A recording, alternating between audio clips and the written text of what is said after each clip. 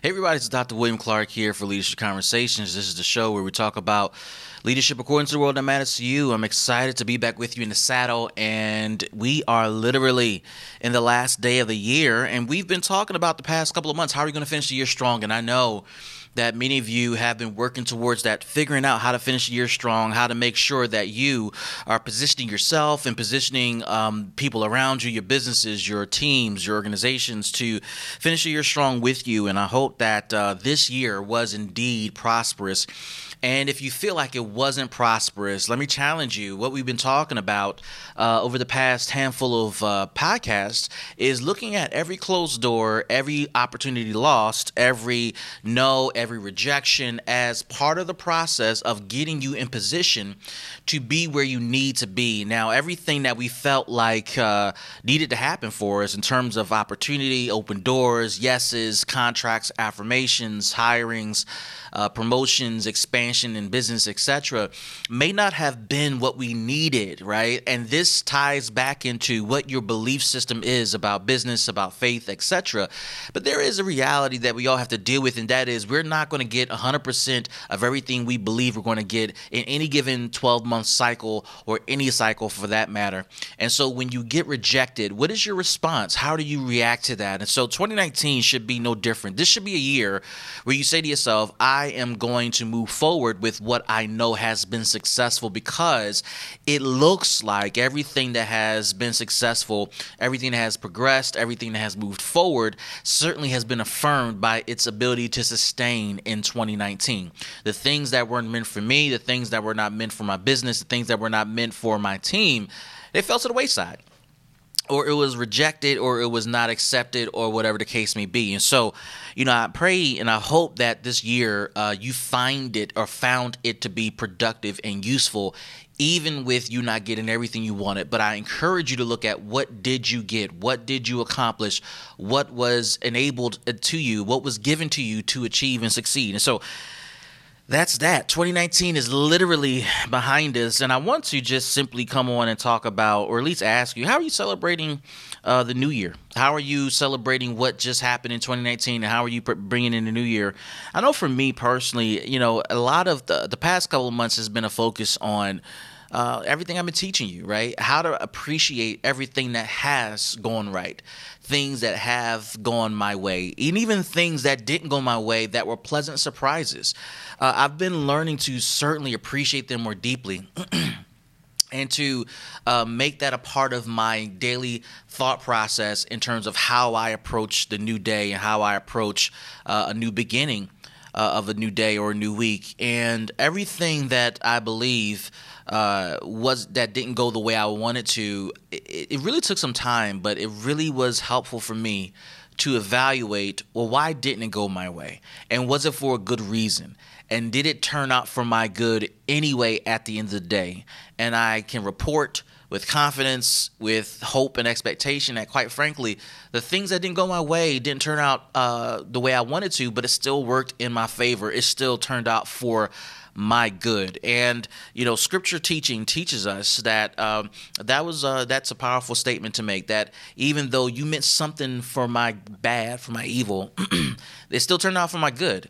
And the no was meant to hurt me, the rejection was meant to hurt me, the closed door was meant to hurt me, the lost opportunity was meant to hurt me. And if you're honest, if I'm honest, those moments, those feelings in the moment, they feel like it hurts when you don't get what you want.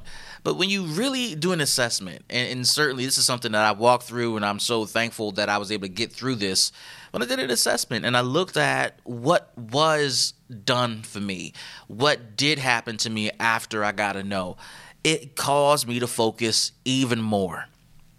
And I think that that's something to be thankful for and appreciative of, to be focused even more, to have all other distractions that you thought were available to you and were aligned with your vision and purpose, to have those things kind of removed from you. That's a blessing. That is something to celebrate. And because things were removed from me, because my focus was refocused or realigned with where I was going in 2019, I have now learned, and I'm going into 2020 knowing what is not meant for me, what is not meant for me to accomplish, what is not meant for me to do, what is not meant for me to get done, and what is not meant for me to include in my new year, in my new decade. Those things are equally important to what was accomplished, what was affirmed, what was noted in 2019. And so, to answer the other question, what am I doing to celebrate the new year? Well, obviously, I'm here podcasting with you, which is always fun, and we're going to do more of that in 2020. But tonight, as I wrap up this podcast and as I get ready to celebrate 2020, I'm going to be at my church. I'm going to do what I do best, and that is go to church and pastor and preach and teach. And I'm also facilitating a vision board party. You're welcome to join us at 75 Charter Oak Avenue in the city of Hartford, Building 1, where we're going to be doing a vision board party at 8 p.m., where we're going to plan out our new year. And as we go through the planning process, yes, it is a traditional vision board party, but there is a twist to it. The twist is, number one, I'll be there, and I hope you meet me there. But then number two, there's going to be guided faith affirmations that are going to be associated with every step of the process. As a pastor and as a teacher and as someone who focuses on spirituality as one of my key professions and what I do best, it is always a part of me to look at how does spirituality, how does faith influence our planning? How does it influence our strategy? How does it influence how we view the world? And I'm going to be guiding everyone that's present through that process to not only think about the future, but to understand how faith plays a role into it. And just to give you a snippet of it, these are, what I'm about to share with you are common known scriptures to people that go to church or read scripture. There are two things that come to my mind. Number one, the scripture says that if you don't write the vision down, you're not going to be able to make it plain. And the importance of writing the scripture down, the importance of making sure that it is documented, is so that you can watch it come to pass. It will not tarry, right? It will not last long. But if you don't have your vision written down, if you don't have your tomorrow forecasted, or you don't have your tomorrow outlined, it's always going to seem like your goals are far, far away. Write the vision down, make it plain, and it will come to pass. Watch it come to pass, right? The second thing that we welcome folks through is, without a vision, you certainly will perish. And part of the thinking behind that particular scripture is, when you lack a vision, you're easily distracted by new things, new shiny steps, new shiny businesses, new shiny careers, new shiny promotions, new shiny this and that. And you lose sight of what you are purposed to do for this season. And if you're not careful, you will find yourself chasing after things because of jealousy, or you've been tempted, or you've been pulled away from the purposes that have been destined for you. And it's important to understand that your focus in 2020 cannot be distracted by shiny new things. So you're going to have to write the vision down and make it super simple. And then you got to understand that this vision is written down for you so that you are not distracted. You don't perish by chasing all types of things that, quite frankly, are not meant for you.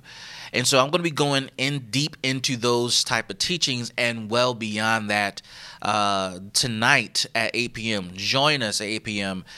So that you can be a part of what we're doing and what we're experiencing at Living Faith Church. That's how I'm going to bring in my new year, planning for 2020. Quite frankly, I got my plans already set. I got my vision already set. I got my goals already set. And part of it is because I've been able to focus on what went right and what was taken away. And my energy is focused on a singular thought of mine. Join me at two places, drwilliampclark.com and My Six Figure Funding. Join us there. Join our webinar in 2020. I can't wait to share concepts with you about how to raise money for your nonprofit. This is Dr. William Clark for Leadership Conversations. We'll see you in the next show. Peace.